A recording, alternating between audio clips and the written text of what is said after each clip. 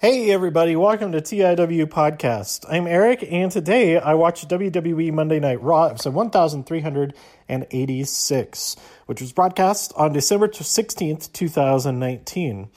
So I am moving later this week. I had mentioned that I might wait until after all of that to record an episode about all of the WWE shows, but with how much TV and movies and all of that are coming out this week, and I still haven't recorded about the latest Mandalorian episode, and the new one comes out in mere hours.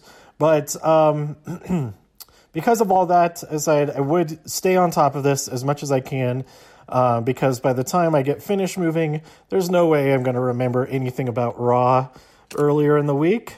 So let's talk about it. All right, so Seth comes out and says some things.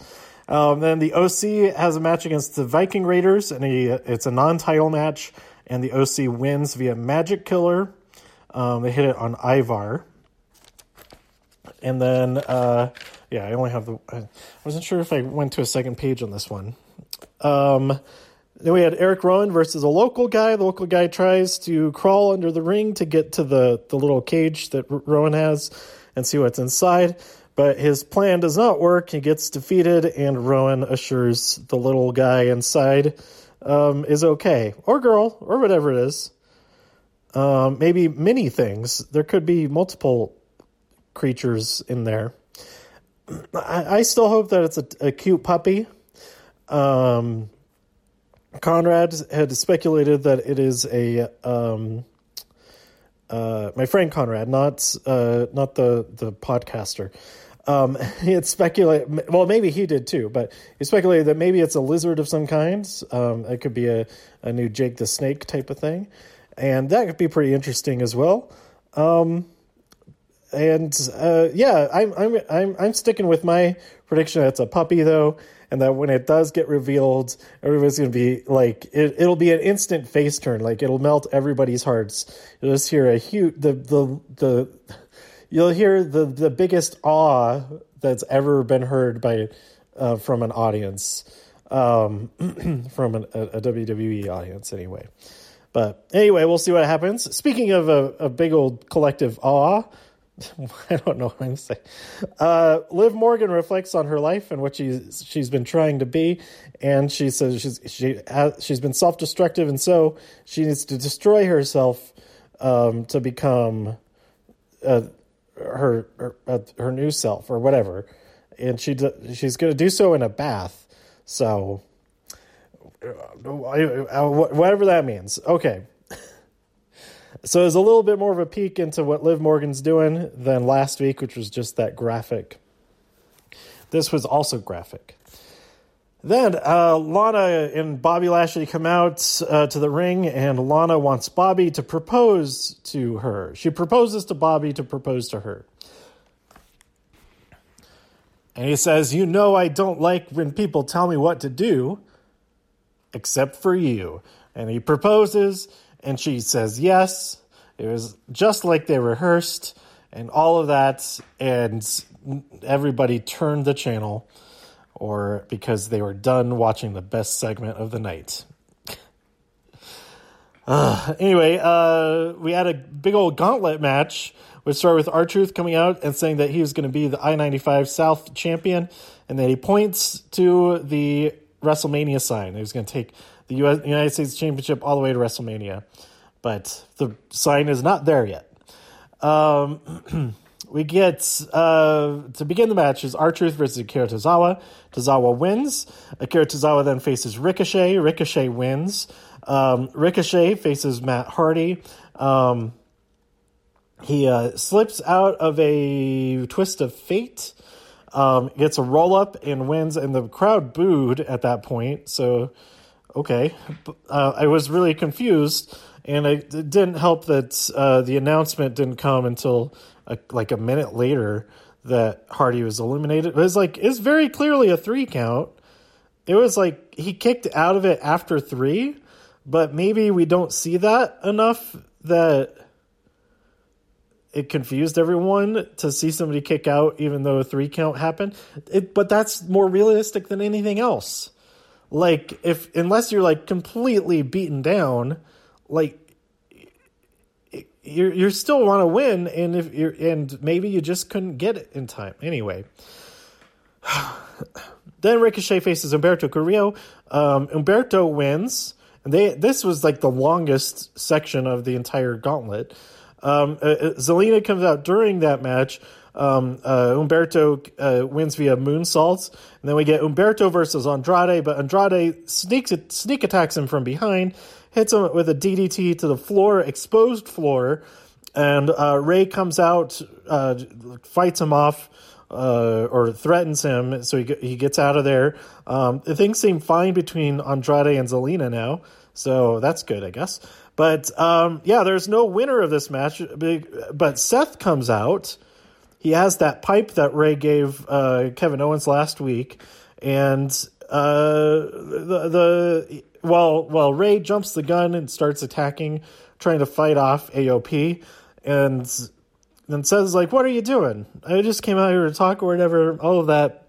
Says some more stuff, but then they do actually beat up Ray, and then backstage, Seth officially challenges Ray for the United States Championship next week.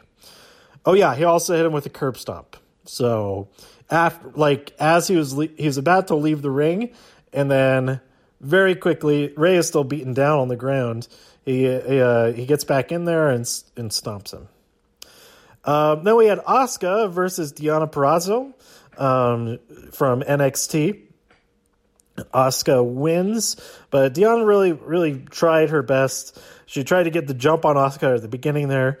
And we did see Kairi make the entrance with Asuka, but there are some people online saying, like, I don't think that's actually Kairi or stuff like that. So, I don't know. I think it was her. I mean, she did only appear for like a second before she like went back into the backstage area. So I don't know. I didn't think to go back and look at it closer like I did with the monitor situation. But hopefully, she tweeted a thumbs up on Monday morning. So hopefully that means she's in good or improving health and in good spirits. So all the best to her and everybody else who's injured in wrestling or otherwise. Hope everybody feels better if you're not feeling so great. Anyway, then we have an interview with Becky backstage. She thinks that WWE is protecting her from Asuka because they think that Asuka will defeat her, but they don't want her to lose the championship because she's the face of the company and all of that. So that's an interesting way of looking at it and pretty realistic, and that's pretty good. Pretty good. This has to be building to Asuka versus Becky at the Royal Rumble, so I am pretty excited for that. Then we had Randy Orton, the main event, Randy Orton versus AJ Styles.